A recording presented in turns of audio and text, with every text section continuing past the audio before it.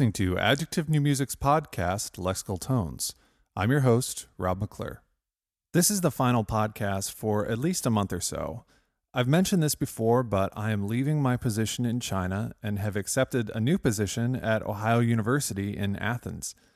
I'm really excited to be moving back to the States and cannot wait to not have to think about the crazy time differences when scheduling interviews for this podcast. So during the move and the transition, we're going to take a little bit of a break with Lexical Tones, but we will be back in September or so. This podcast is the second Adjective Composers Collective mixtape, and we will start off with my conversation with Andrea Rinkemeyer and her piece Wrought Iron. So this was written for the Albany, New York Symphony. Yes, the Albany, New York Symphony, but the recording we're going to hear is the AB Duo, right? Correct. Yeah. So I was reading a little bit about this piece, and I saw that it was composed, inspired by a building. Yes, the Troy Savings Bank Music Hall, and so they every year I don't know if it's every year, but the American Music Festival at Albany Symphony. I don't know if it's every other year or every year they try to pick a building to feature with their commissions. And so the year that I was there, they were asking composers to write pieces for the Troy Savings Bank Music Hall, which is this acoustically perfect space. I mean, it's really an amazing concert hall. So each of us, we were supposed to look at photographs. They asked some people to go and walk around the hall, things like that. Of course, I was living in Bangkok, so I couldn't just go and walk around the hall. Yeah. So I had to rely on the internet and pictures that I found. And what I was really taken with were the pieces that go along the top of the building. There's these beautiful cast pieces. At the time, I thought they were wrought iron, but they were. And inside, there's this very ornate metalwork all over the place. And so I wanted to, think about that. And what's really wonderful is the wispiness and the kind of, what's the word? Just kind of joy that you find in these things that you don't always find in architecture, this. Yeah. And to take something that's, iron that you think of as being hard and then to make it whimsical. Yeah. I really liked that about it. And at that point, I didn't really have many pieces that had whimsy. And so I thought, okay, well, let me look at my catalog. Let's file this under W for whimsy. But you know what I mean? Like, if you do something so much or you ignore some part of your own personality, which I think I had done. I had, because I like to laugh. I mean, anybody who knows me knows that I love to laugh. And so I like to just see something beautiful and enjoy it, And there's also this beautiful sparkly chandelier in there. And I wanted to incorporate That's really interesting that you say that. Like I'm thinking about myself and how I've been writing music and let's see, Rob, name a happy piece. Right. That you've We written. don't do that, right? No. I mean, not that would be very overt. There are certainly things in my own catalog that make me happy. Right. But to just project that particular emotion is not something that I've really thought about in a while. Yeah, and I realized, I don't have a piece that I would say is whimsical, and and I also knew the audience would be, they were coming for a contemporary music concert, so there's that. But, we knew that there was going to be a piece for middle schoolers on the concert. Okay. So there were going to be a lot of people who weren't maybe used to listening to contemporary music. So I thought, well, maybe I can do something a little for them, but a little for me too. That's fun. And we were rather limited in the number of instruments that we could choose from. And so when I was given the list, we were limited which percussion instruments we could use. And of course, I love percussion and I wanted to use tons of percussion. But right.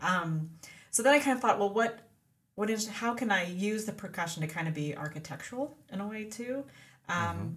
So shapes that were found around the building and in this wrought iron, I wanted to use those shapes to choose the instruments. So there are circles, so that's like cymbals and bongos and things like that. And then rectangles, the bars of the vibraphone, but they also kind of go in a triangle shape. So those shapes were found within within not only the wrought iron, but also in the different architectural shapes. Yeah, things that were there.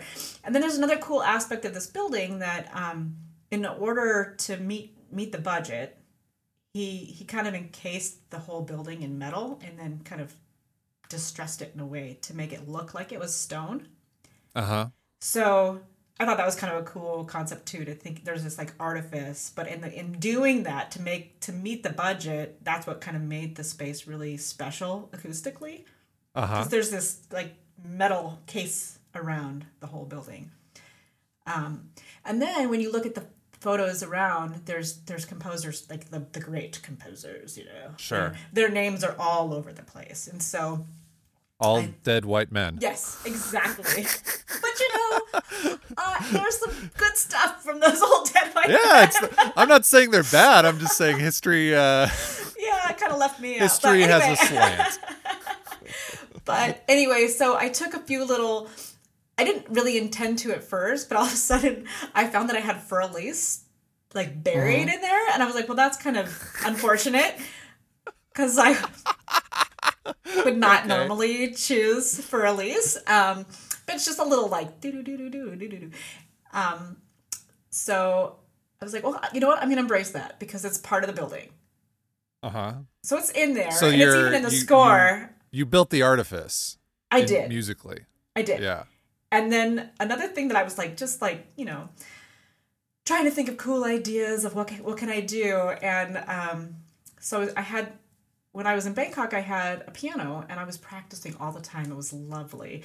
And so I had my Chopin preludes out one day and I purposely misread them in the wrong clef. Oh, and okay. And I got this cool churning thing. And so I turned that into part of the piece too. So I took some stuff from Chopin. Treble become bass and bass become treble, yeah. Or were you going like alto and tenor? Were you going hardcore? No, it wasn't that much of a deviation. But your oral skills training has failed you then. Yeah, it was cool, and the best. It was just cool switching them. Anyway, and it was funny because someone at some point said, "Well, it sounds like you're taking from gamelan music." And I was like, "No, just Chopin in the wrong clef," That's so cool. I love that. Yeah, and then to put it in vibraphone and flute, it doesn't sound anything like Chopin, but yeah, because after reading your the notes you wrote about it, I saw Beethoven and Chopin, and I'm like, wow, I'm not really getting this at all. Well, it's buried. They're little jokes, and it's in the score. Above the parts, I use this like old timey font that kind of looks like it's from the building. This kind of Art Deco, old timey, whatever font. And right above the spots, I put the composers, like kind of like a tombstone, right above the spot in the music. Okay. I put their name, so anybody who digs deep, if they're curious, they can find find the references. Yeah. But I wouldn't say anybody would listen to it and say, "Oh, Beethoven." Obviously, this was. Yes, I mean surface wise, it reminds me of doesn't really remind me of anyone in particular. I mean, in a way, it just sounds like you. So that's great. Yeah, but yeah, I definitely. One of the reviews on your website mentioned like Ravel and Debussy, and I was like, really? I'm not really getting that either. Like, yeah, no, I was surprised by that. Yeah, no, I like the one. I could see the jazzy. Somebody said it was jazzy, and yeah, there's syncopation, and I get all that, because it's in 10/8 and kind of turns along, and but no, it's interesting how people describe your music back to you, Sure. Yeah, I recently wrote this little piece, and someone said, "Well, your piece is kind of atonal," and I was like, "What? What? I don't write atonal music. What? You don't have good vocabulary." Your piece just sounds really interesting. Yeah. as I was reading about this piece and listening to it, it made me, because it was written for a building and it was taking like architectural aspects from the building and using them musically. It made me it forced me back into Music History 1 and made me remember. And I have to admit that I had to look all this up like in the couple of minutes before we got on, because all I could remember was, hey, wasn't there that piece that he made it was like based on a church or something? That's all I had. Yeah. No composer, no piece, no nothing. Like nothing remembered about it other than the fact that, yeah, someone did this a long time ago. Yeah. But and actually, Kristen Custer does this a lot. She's really? written several pieces for architecture. Yeah. It was Dufay, and it was Nuperizarm Flores. But then I looked at, like, that's what you're taught, right? You're taught that he took proportional aspects from the church and built that into his it's a motet, so he built it into his tenor, right? That's what you're taught. Then I did a little, I had to like do some search, medieval composer, church, proportion, something like that. And I found out that's all BS. Oh, that's amazing. Everything we were taught in Music History 1 about this piece has been completely debunked. Really? Yes. Is fascinating. So it was something like, it was one scholar who said this, and obviously it got put into history books, or at least the teachers that were teaching, like they picked up on this. It was like this proportion of 6-4-3-2 or something like that. And some guy, many scholars after that completely debunked it. And then in 2012, some guy who had done multiple degrees in medieval music and architecture wrote this like big thing about it. Is like, yeah, this is complete BS. From 100%, there is no connection between any of it. That's so funny. So I was gonna have this amazing anecdote, like, oh, you're connecting all the way back to this. Nope. Totally you're doing false. the thing. He wasn't. Dufay did nothing of it. But there are people I think it's Akagam. He has music inside his coffin. Right. So there have been people who have thought about spaces. So it's totally. But yes, Dufay. That's interesting. Yeah. That's so fascinating. So, and I wonder, I just wonder if this is still being taught. Of course, like you don't exactly get like hot off the press that this has been debunked. It's like, who's gonna tell you? So. Anyway, I just thought that was hilarious. Yeah. So we're gonna hear AB Duo, and this is off their new album. Yeah, their first full-length album came out in September. It's called Variety Show, and go buy it. It's on Aerocade Records. And you could probably get it on iTunes or I think it's on Bandcamp. Yeah. Go buy the physical CD. Yes. Go find it. It's very kind of them to let us, use the track. Yeah, very kind. Thank you, AB Duo. Thank you. So, they're on Twitter, right? I think they just at AB Duo on Twitter? I believe so. Yeah. Okay, so go follow them on Twitter. And you are at I can't remember. What is your handle? ALREINKE. Alrenka. There it is. Yeah. Alrenka. That's me. All right, so now we're going to listen to Wrought Iron, and it's being performed by AB Duo. Thanks, Andrea. Thanks, Rob.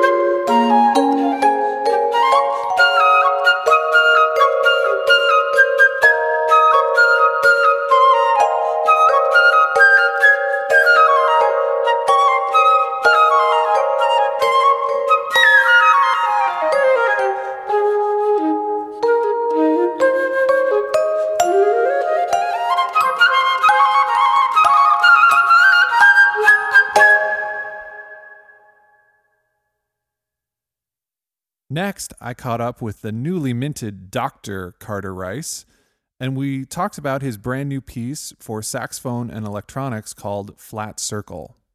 Anyway, what's up, man? Not much. Doing summer stuff, enjoying being done with school. That's nice, as I'm sure you can still remember from not long ago. Doctor. Yes. Now, when we speak in these conversations, we'll be on an equal level. So be prepared for just some banter like you've never had before. That's the plan. You are just gonna drop some academia right on me. Oh yeah, the names I'm gonna drop, the quotes. You won't even. Stuff that doesn't even make a whole lot of sense. I believe Stephen Colbert said. You're gonna cite your sources in mid-conversation now. Yeah, I am, and I'm gonna quote myself as a source quite frequently. Like in my dissertation, I say, and then go from there. That's the plan. No, how about you? I imagine you're getting packed up, right? And all that. Oh, that sort of stuff, it's a very empty apartment right now. Hence the echo.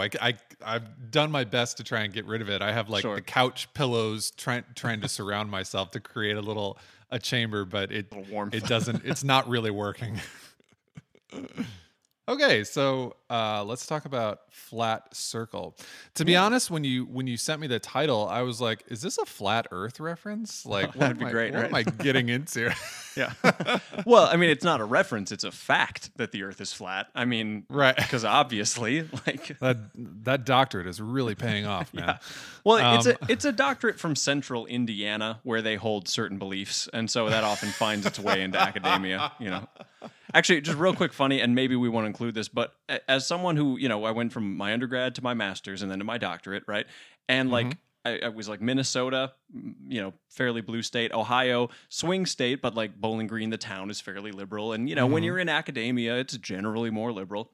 And I got to Ball State, and most of the professors, lean left. Maybe a few more that don't than I was used to in other places. But what I was not used to was in like a seminar for students all getting their doctorates. It was like a music psychology class. I was not expecting the notion of evolution being brought up in class to be met heatedly by multiple of my classmates. That was so bizarre because a lot of people are from small central Indiana towns around here, and that is it was crazy. It blew I was like, oh, we have to debate the merits of evolution before we debate the topic which led to it. It was crazy. Yikes. Yeah. Wow. Yeah. Yeah. I mean, of course that stuff happens, but you don't expect it to happen in academia. I mean, especially at that level. Exactly. I mean, yeah. So anyway, okay. But yes. Anyway, back on track. Not a flat Earth reference. Not at all. Flat, but equally, well, not equally, inversely sciencey. Yeah. From Flat Earth. Yeah, kind of. I mean, the title. Do you want to know where the title originally?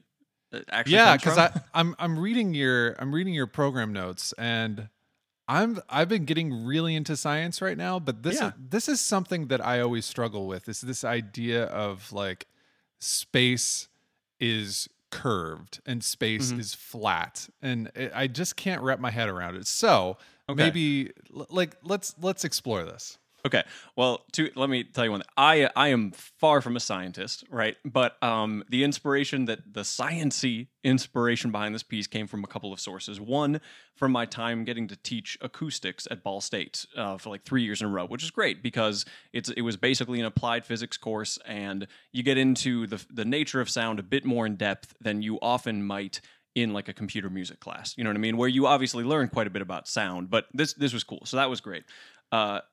And then the other thing that's a class that I always wish I would have had the opportunity to take is acoustics. I've bought a couple books on acoustics, and I haven't really cracked them open yet. It's the time to teach yourself something is just very minimal. But and especially it's not like you're learning like checkers. It's like really, it's not easy to like just read a couple pages one week and then read it. You know what I mean? Like it's kind of a dense topic. It's front loaded with a lot of dense stuff too. So right. Well, anyway, so teaching that class was helpful, and then the extent of my physics knowledge comes from, and I don't have the title in front of me, but it was an Audible book called like Physics for Dummies, Quantum Physics. Basically that. It was except I think they called it like Physics and the Quantum Revolution for Non-Scientists, and it's like a series of lectures, and that was cool to hear about that. So that's what sort of has put me in the realm of having acoustic or physical phenomena inspiring some of my works lately. And then the title of this piece, did you watch True Detective season 1? Can't say that I did. TV will come back to me in about like a month or so. Well, I'm a big film and TV buff, and season 1 of True Detective is one of the most fascinating, or one of the best examples of storytelling just ever. It's incredibly well done, and it's super well acted. And there's this scene where like a really drunk Matthew McConaughey starts talking about how like if you could remove yourself sort of from the space-time continuum and see all the universe as like in a state of superposition, which I think is really cool because which is weird because that's how like the movie Interstellar ends as well, is him seeing like time. He's seeing matter stretched out over time. You know what I mean? So like my hand moving left to right, you don't see it in left and right. You see it everywhere at once. You know what I mean? Right. Yeah. Yeah. So what's the thing that he ends up in at the end? A tesseract, like a tesseract. Yeah, exactly. Yeah, he's floating around and matter is now stretched. And time is in space. As exactly. To exactly. Yeah. Not ever being able to harness time, like you can move through it freely, like you do space. Exactly. Yeah. It's just like moving through time, back, forwards, whatever it is, moving around. And so the concept of sort of seeing the universe that way, and in that show, he happens to refer to it as a flat circle. Was the concept for that piece, and hence where the title came from. And I think you've mentioned before, my program notes are usually pretty thin. This piece is actually, there's more to it than some of my pieces. So exactly, I was really excited to actually find a paragraph on this. So. For once, yeah. So in this, you're saying that the circle is kind of the thing that gets translated into your musical ideas. So how does the circle make its way musically? Sure, yeah. So a number of ways, and it's worth mentioning. There's a couple other pieces I have that have "circle" in the title. Like my dissertation was called "Color Circle," which was for orchestra and computer. And so I'm trying to sort of exploit the geometry or the properties of circles in a few different pieces in a few different ways. And in Flat Circle, the saxophone piece, it's more about sort of the projection of the circle as a sine tone, like via the unit circle, over time. Because if you go around a circle in time, you get a sinusoidal curve. And so most of the pitch language in that piece sort of begins, if you look at it, sort of begins at a center pitch and then moves up and down in greater sort of amplitude and greater frequency of that sort of sinusoidal motion. And then later, if you do additive synthesis with other sine tones, you obviously get the other sort of common waveforms sort of culminating to like a weird sawtooth-like figure. So there became an actual spatial mapping of just wave shapes in pitch structure, as well as some underlying like circle of fifths to choose sort of prominent pitches that are being used throughout major sections of the piece that are sort of our anchor pitches. It's kind of hard to find at this point, and I bet if I went back, I'd have a hard time finding that circle of fifths. But I know it's there. It's there, damn it! It's in my notebook. So, and then the other thing was in a lot of the electronic portion of the piece, a lot of the processing or the sound files or the drones that are sort of generated in real time are all on sort of sinusoidal-like patterns that influence whether it's like a modulation rate or an amplitude fluctuation or a frequency change, that sort of thing. So a lot of just the actual physical shape of a circle itself.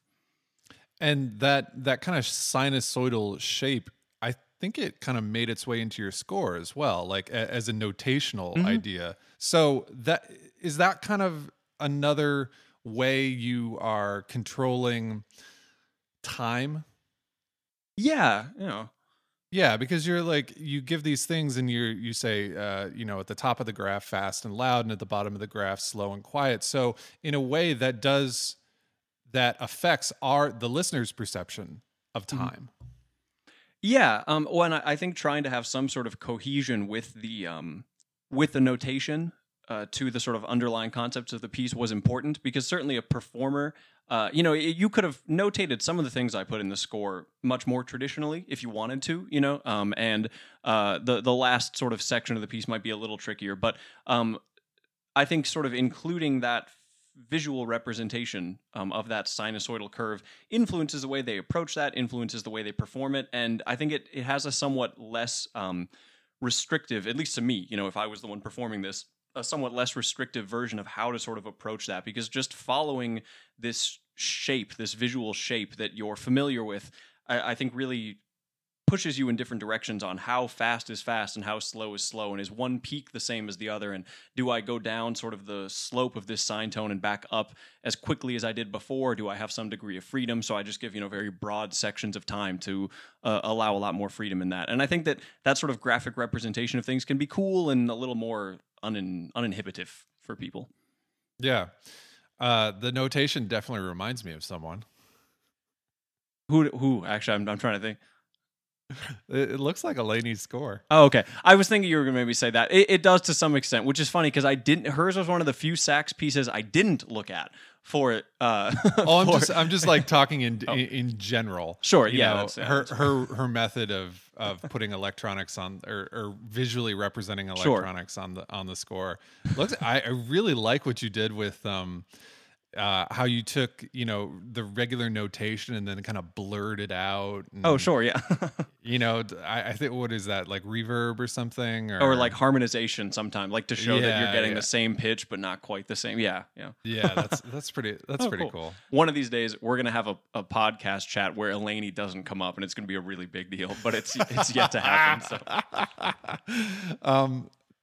So this piece was written for our friend Noah Evan. It was written for Noah, yeah, which was great, and she's so wonderful, and she played it really well. We got to play it at Seamus just a couple months ago, and that was awesome. And I don't know, we had a lot of fun with it. It was great working with her. We had talked for like 3.5 years about working on a piece together, and then it was sort of like on like some random Tuesday I was like, it is time, and I emailed her, and I'm all but certain it is time. I could look it up. I'm almost certain the title of the email was "It is time."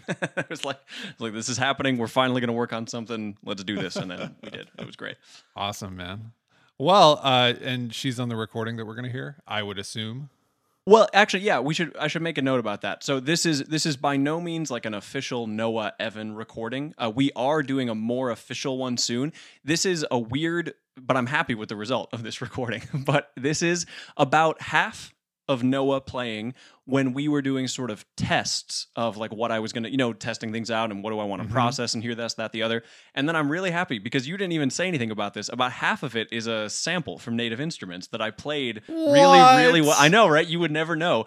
And there's times where it's like she was playing a note on a recording and I actually cross-dissolve with a sampled note, like manually tuned, and you can't even, it's really cool. So now listen again and I dare you to find when it switches. But my God.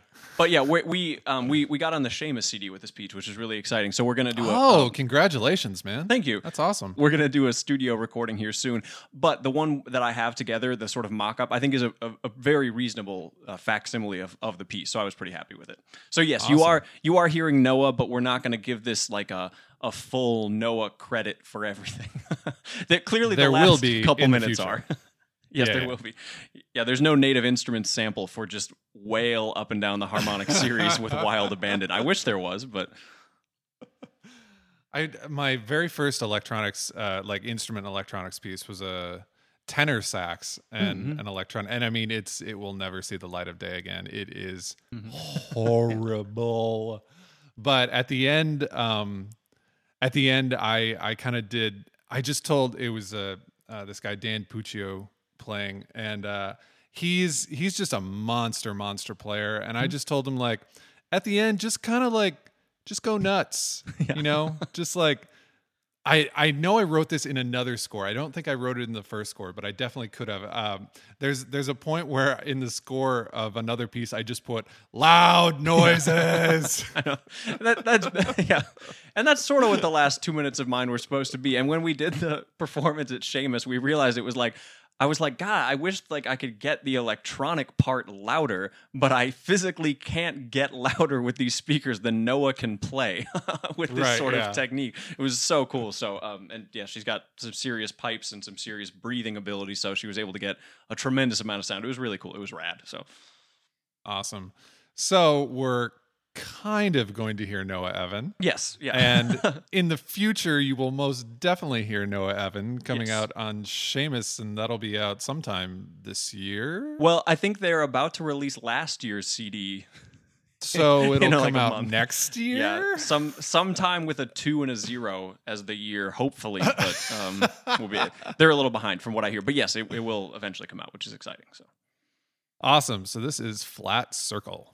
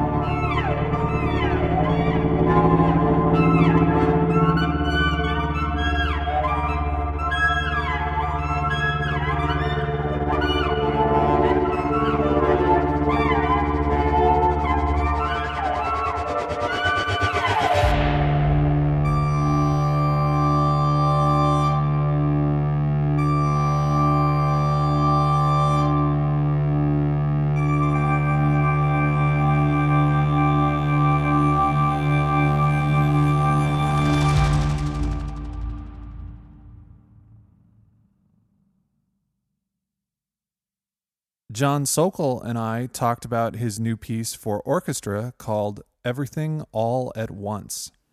So good to talk to you again. Since the last time when we did an Over Drinks, hopefully that was lovely. Hopefully very soon we can do one of those in person. That would be so great. How far away is Baldwin? Where is Baldwin Wallace? I should know this, but I don't. It's in a suburb of Cleveland called Berea. So from Okay. downtown Cleveland, it's maybe 15 to 20 minutes, depending on traffic. All right. Well, that's not. I mean, it's Ohio. Nothing is too far away in Ohio. Right. So we're going to talk about your piece today, which is called Everything All at Once. Yes. Was this another collaboration with the Boulder Symphony Orchestra? It was. And it was my third such collaboration with them. So we originally talked about that on your podcast, but that was like number 2 podcast, and this is number 49. So Holy moly. it was a bit ago. So can you remind us about your kind of relationship with Boulder? Yeah, I had lived there for about a month and a half in the summer of 2012. Yeah, so 5 years ago.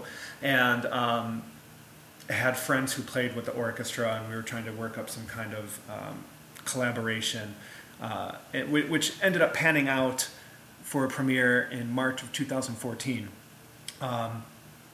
But beyond that, after that piece, which was called Gravitational Assist, when that was finished, the conductor, Devin Patrick Hughes, approached me, said he really enjoyed the piece. The orchestra liked playing it, and the audience got a good response. Would I write another piece for them? And so we've been collaborating on and off since. This past season was the only one I haven't written for yet, but I've just spoken with Devin, and we're slated to have something on the first concert of the next season, which is this coming September. Wow! So you gotta churn Gonna something book out. it. Yeah, he said a short 5-minute piece, so I think that'll be doable. Yeah. Yeah. Wow, that's so incredible to have a relationship with an orchestra like that. I mean, I feel really lucky, and it's as composers, I think we get an idea of what composer in residence might mean. But Boulder Symphony is a community orchestra, and but Devin's programming is really wise, and he has a propensity toward new music, and at least each concert I think has one new piece on it, or at least several throughout the entire programming season. And again, I feel fortunate to at least have been on one each season. Mm-hmm. Comparatively. So you said it's a community orchestra. How does that change your approach to the orchestra or in your compositional kind of process? I'm not sure it does. I think it allows me to be a little more liberal in what I write. I know them more now than I did when I first wrote for them, but I feel I have a good idea of what would be challenging versus what is safe, and finding that kind of balance between that for all of the players. Plus, it's great to be able to write for orchestra, and I get to kind of refocus my intentions with each new piece. So, given the parameters of what I'm supposed to write for September, a 5-minute piece, I'm already thinking something pretty upbeat if it's going to be the season opener. And I'm also given the information of what's going to be on that program, so I know exactly what they're going to be challenged with, but that gives me an idea of what they're going to be spending their rehearsal time on. It's all these factors that go into what's going to be the most efficient yet effective piece that I can provide for that time. So with a title like Everything All at Once, your opening does not disappoint. I have to say that. So can you explain the general concept of the piece? But I think I get it. Yeah, I think you yourself, being a composer and parent of 2, understand it pretty heavily. Yeah. The gist of this in particular was that in the span of about 18 months, I had undergone, well, that sounds negative. I had experienced a marriage, a home purchase, and the birth of my son. And the piece was essentially the first time, I think, since the wedding that I had some time to kind of reflect on what is going on here.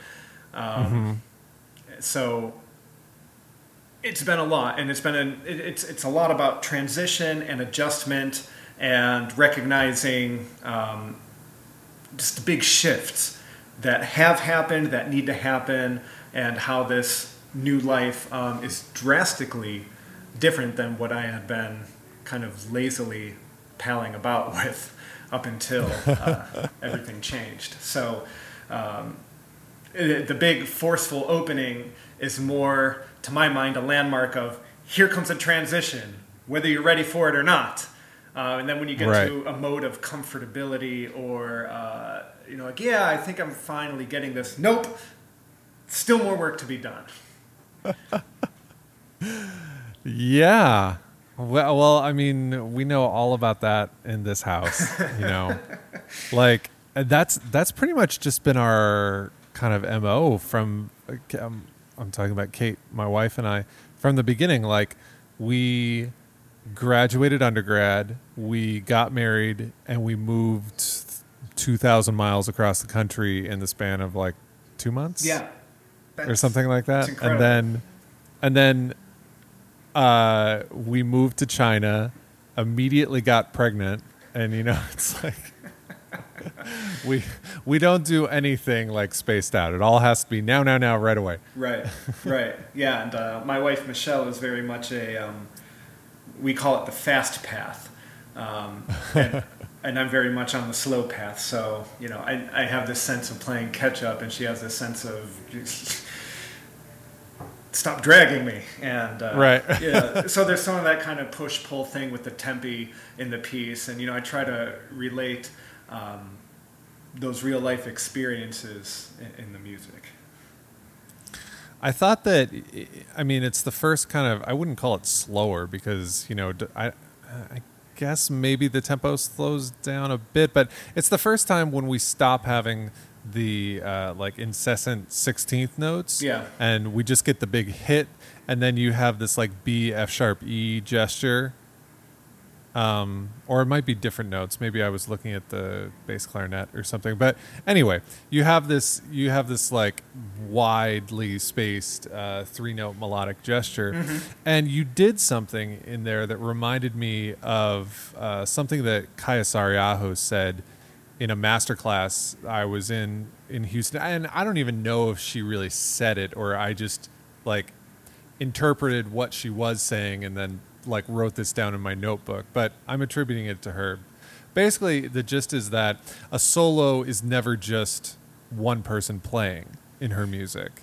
It's an idea that several people or many people can like contribute to, and those timbral alterations, they keep the sound alive. And I think that's what you do in that section.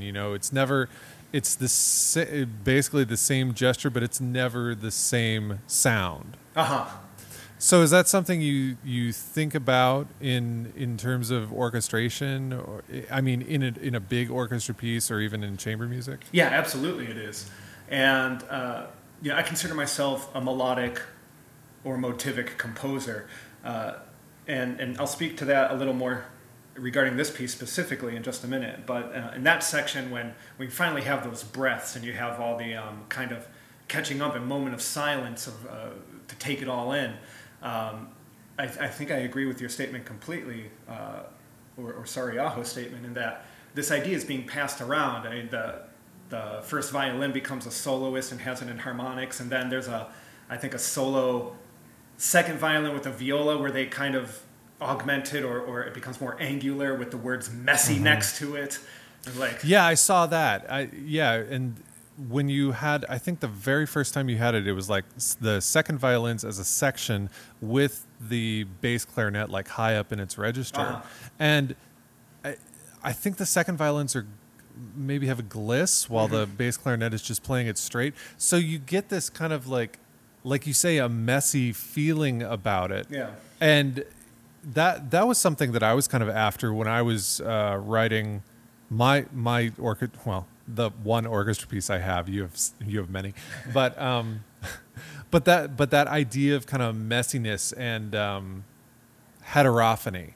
Mm-hmm. You know, and that seems to be something that you're after too. Yeah, it is, and especially this case, as the action of the music dies down, you know, I want the kind of psychology of the motive to follow suit and just become very ambiguous and uncertain. All the while, it's starting to ramp back up. There's this underlying tension, right? And you feel the bass drum come up, which is very clearly to anyone listening that it's a heartbeat. But then it's in direct opposition to what the orchestral forces are doing. So there's this kind of, again, that push-pull, right? You know, are we on the same page? Are we in step? And all the while, this motive is being distorted through it all. Right. You kind of run the gamut in terms of harmonic flavors in this piece. So can you talk about your approach to harmony? Yeah. For the past number of years, I've just been so over the moon with the Deer Overtone series scale, and sharp 4s and flat 7s for all.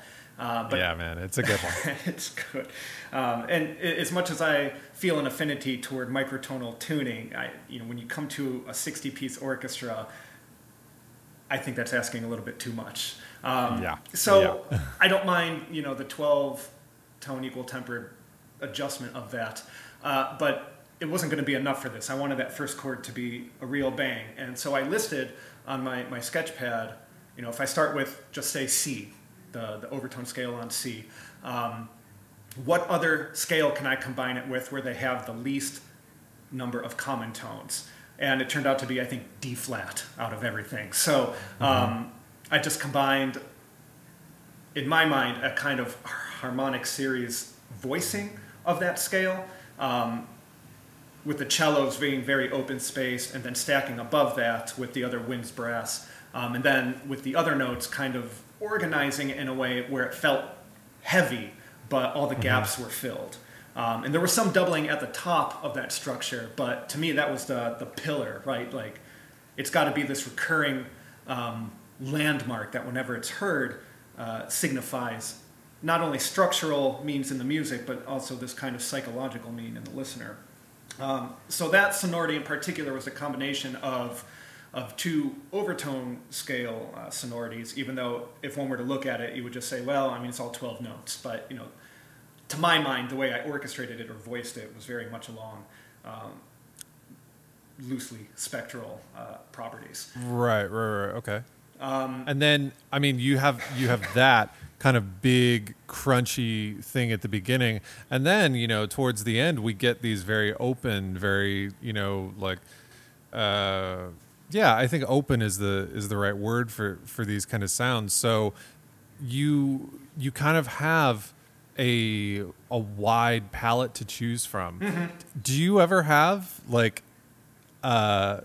do you ever restrict yourself and say, no, I'm not going to write a major triad, or I'm not going to write a 0146 or something like that? You know what I mean? Like, yeah. Are there kind of like taboo harmonies for you? No, there aren't. And I think the very fact that a major triad or a seventh chord sonority appears in nature through the harmonic series is more of an excuse to use it for me. I think I like the opposition, though, of having this seemingly dissonant, maybe atonal, or definitely unstable sonority with something more grounded. And that comes in the form of that motivic figure that we were talking about a few minutes ago, which I feel is very important to say I derived by using the letters of my wife's name, Michelle. So, all right. I'm getting Renaissance techniques in here too, I guess. But, so on top of, outlining this melody, which I use MI for me, so that's E, C is C, H is B natural, E again, and then the 2 L's for law, so 2 A's, the octave jump, and then a final E. Being twisted and augmented and, stretched out in its many different ways throughout the piece. And then finding other kind of sonorities. Right before that big break we talked about, those 3 notes fit well in overtone chords of D and F equally well. Excuse me. So, I feel versatile enough to apply things into tonal contexts as well as atonal contexts. And I think that gives the music a nice contrast and opposition that you can really form a narrative, which is ultimately the most important thing to me. I should also say, I think I did at one time restrict myself from certain things, but maybe from a more subconscious level. As I was finishing up my doctoral studies at Indiana, I was very textural based in my approach. And when I moved back to Cleveland, I had this kind of moment or months of moments where I was asking myself, what am I really trying to do or communicate or say? Are my intentions clear to the listener? Are they clear to me? Is this enough? And I didn't want to hide behind, any kind of superficial or academic veil of, well, here's some really neat sounds and here's some textures, but what is this saying? What's the communication? And that's kind of been at the top of my list behind any piece I've written since about 2013 or so. It's like, where is this moving? I can still have a dialogue. I can still communicate, emotive content, but still be a good crafts person about it. I can still be technically accurate and understand all the musical components, but why did I get to composing in the first place, and have I lost sight of that? And just a lot of those kind of internal existential questions that I've been answering with each piece since that time. Cool. So we're going to listen to Everything All at Once, and this is the Boulder Symphony Orchestra.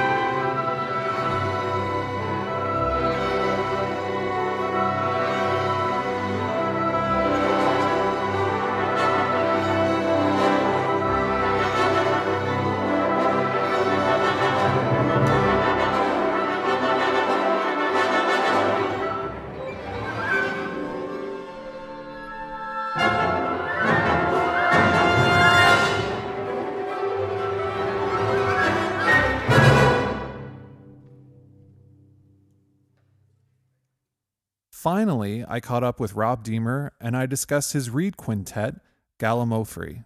So we're going to talk about your piece, and I hope I'm pronouncing this right, Gallimaufry? I would think it's Gallimaufry. I'm not an expert myself, but that's how I've been pronouncing it. Okay, I looked at I looked up the definition, and they did have a pronunciation guide, but who the hell knows? You know. So did it say Mofrey? The emphasis was on the second syllable or the third syllable. Gallimaufry. So right. Gallimaufry. Huh. Yeah, when I looked at the word, I was like, Gallimaufry? What is this? Like, I love it. But you gave me a chance to learn a new word, so thanks.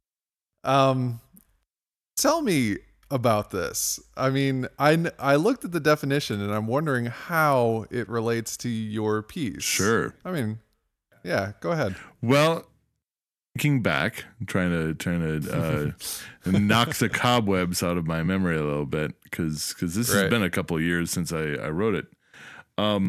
But basically, to be honest, I know a lot of composers like to write their piece and then they will figure out what the title is. Mm-hmm. I tend to come from the other direction. Oftentimes I will come up with a title, and that will help me to figure out what direction I want the piece to go in. Right. And so I have a running collection of either words or small small phrases or things that I could use as a title. And to be honest, I don't remember when I initially discovered that word. But I saw it and I found out what the definition was, and I'm like, oh dude, that has to be a piece. I don't know what piece it's going to be, but that has to be a piece.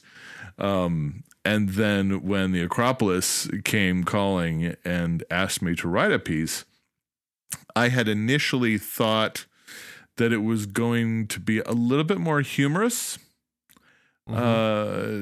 Just kind of off, how sometimes when you start a piece and you're like, I'm going to go down this direction.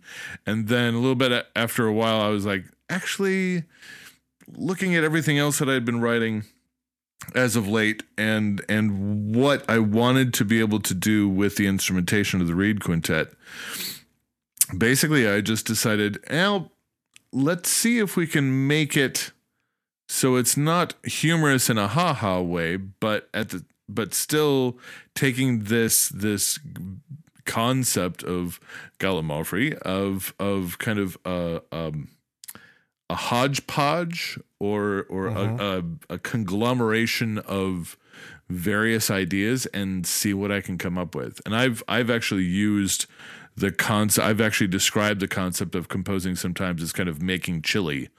You don't quite know. Yeah. You don't quite know all of the ingredients, because you can make chili in a lot of different ways. And as long as you kind of have the basic ingredients, you can kind of add things as you need.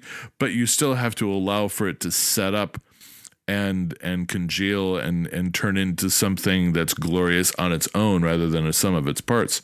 So that's more or less how the starting place came to be with this piece.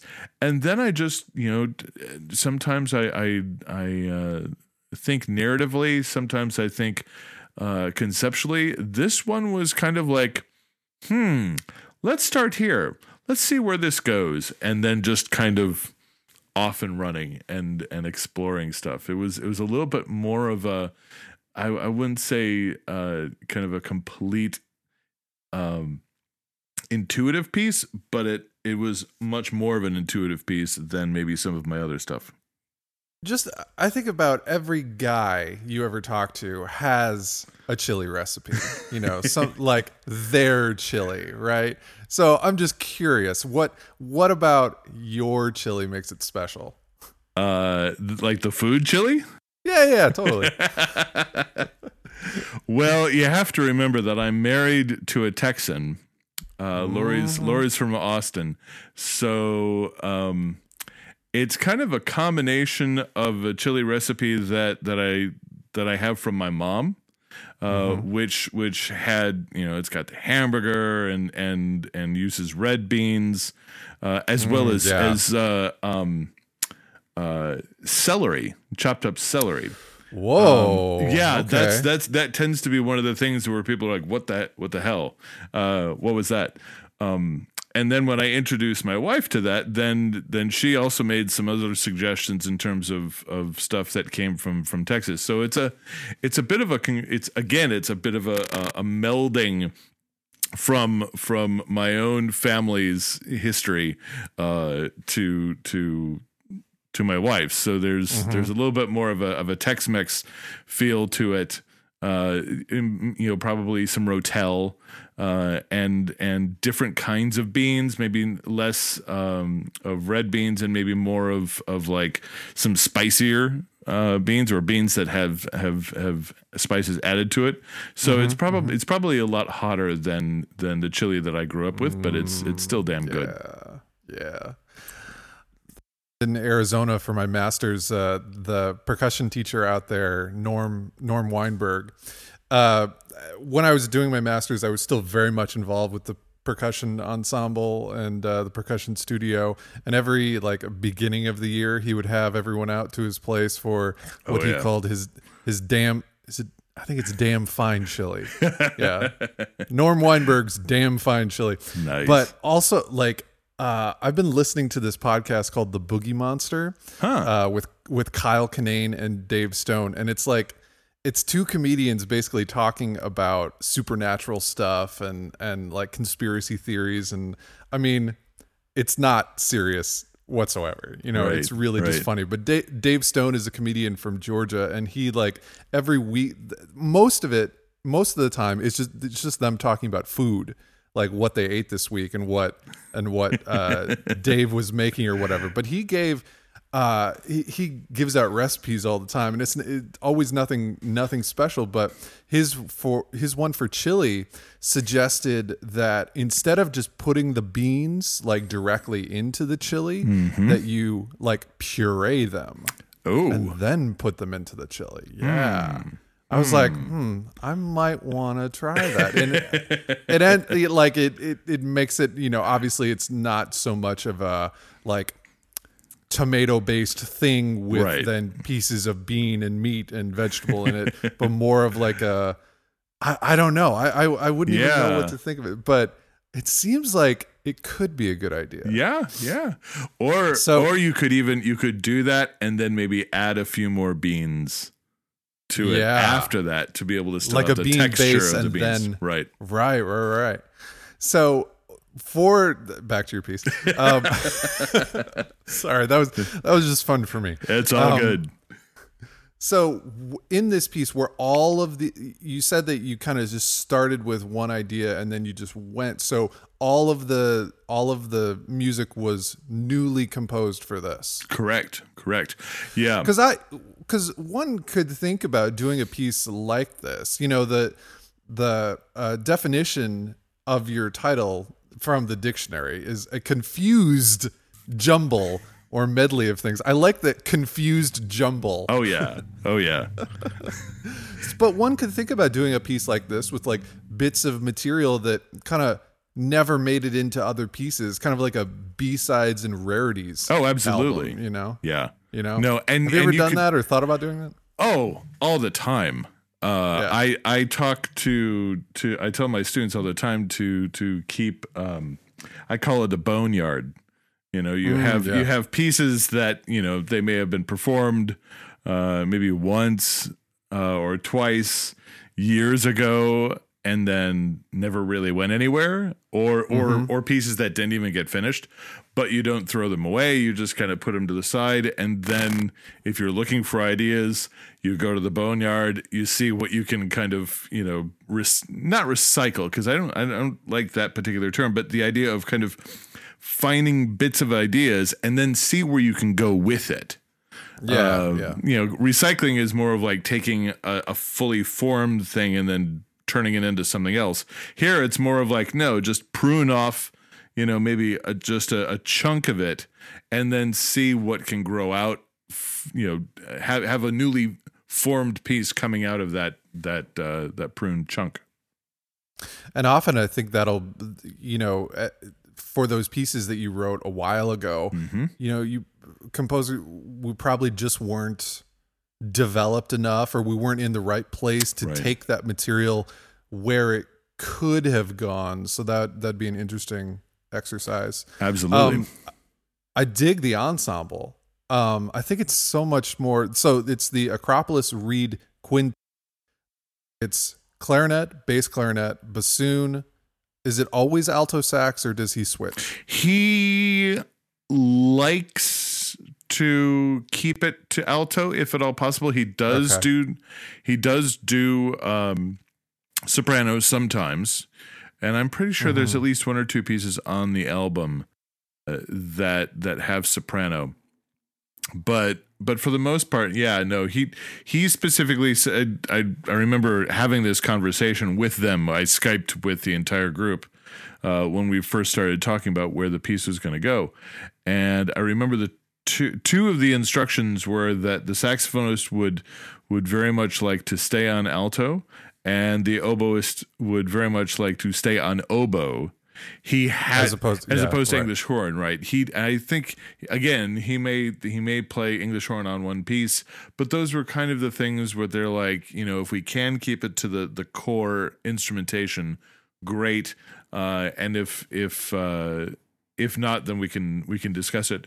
And I to be honest, I kind of like those limitations. I wanted to see it made sense because you had two instruments down in the basement with the bass clarinet and the bassoon, and then you had the clarinet and the oboe up in the kind of the third story, or the second story, so to speak. The alto really allowed you to be able to kind of it's the stairs. Yeah, absolutely. It's basically your first floor along with the clarinet. So you really have. It's nice because you have the ability to double or triple almost anywhere along the entire range of the ensemble. And that was really important to me for this particular piece because I love the idea of melding, kind of going back to that chili concept, melding the sounds together rather than having, 5 different things going on all at the same time. I like the at least the ability to be able to create new sounds by adding 2 or 3 or 4 instruments together to create a new timbre. Right, and that's why I think this ensemble is so much more agile and capable than your traditional wind quintet, because the traditional wind quintet, it really it just sounds like 5 people. Yeah.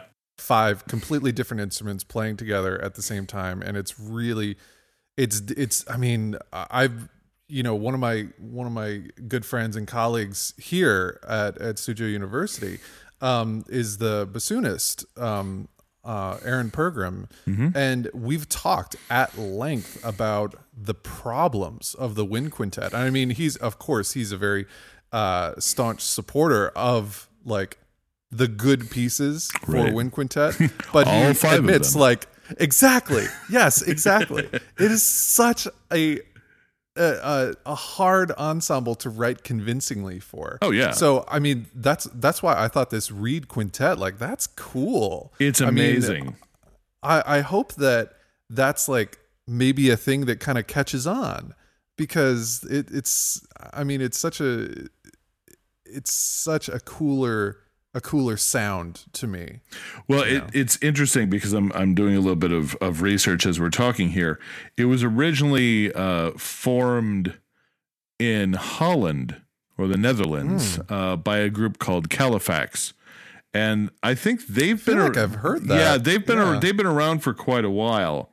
And I think it was kind of a one-off. They were just kind of doing their thing for a while, and then other reed quintets started to form a little bit here and there, and I think Acropolis, especially being the gold medal winners of the Fischoff competition, the wind competition several years ago, really helped to put that on the map, and they've really kind of encouraged reed quintets to pop up at other institutions. I know there are several others out there. And more composers are writing for it. I've written for woodwind quintet before a number of times, and it's nice. There's some interesting things you can do with it, but especially for the type of music that I enjoy writing, I much prefer to be able to blend, and the woodwind quintet as it currently stands just is not a blending ensemble. It doesn't really work that way. Doesn't. So Acropolis just kind of reached out to you and said, "Hey, write us a piece." Well, with many of my pieces over the last 5 to 7 years, it really came from my work at Interlaken, up at the Interlaken Summer Arts Camp. Ryan Reynolds is a bassoonist up there, and he and Tim Glocklin, I think those were the two that were a part and I apologize if I'm forgetting anyone else. Maybe the clarinetist, maybe not. I forget. But they had this alumni woodwind quintet that they had put together, and I had a piece actually for woodwind sextet that had both soprano saxophone and in it. So it was basically the woodwind quintet plus soprano saxophone, and they played that on a concert. And I just kept in touch with Ryan and said, hey, if I'd love to work with you guys, and whenever that might happen, just let me know. Fast forward, God, probably at least 3 to 4 years, I think, and then Ryan sat down with me and said they've been talking and they were working on their third album, which is where Gallimaufry has been recorded, and they wanted to commission me to write one of the pieces, and I jumped at the chance, and that was a lot of fun. So that album is called The Space Between Us, yes, and that's what we're going to listen to right now. So this is Acropolis Reed Quintet playing Gallimaufry.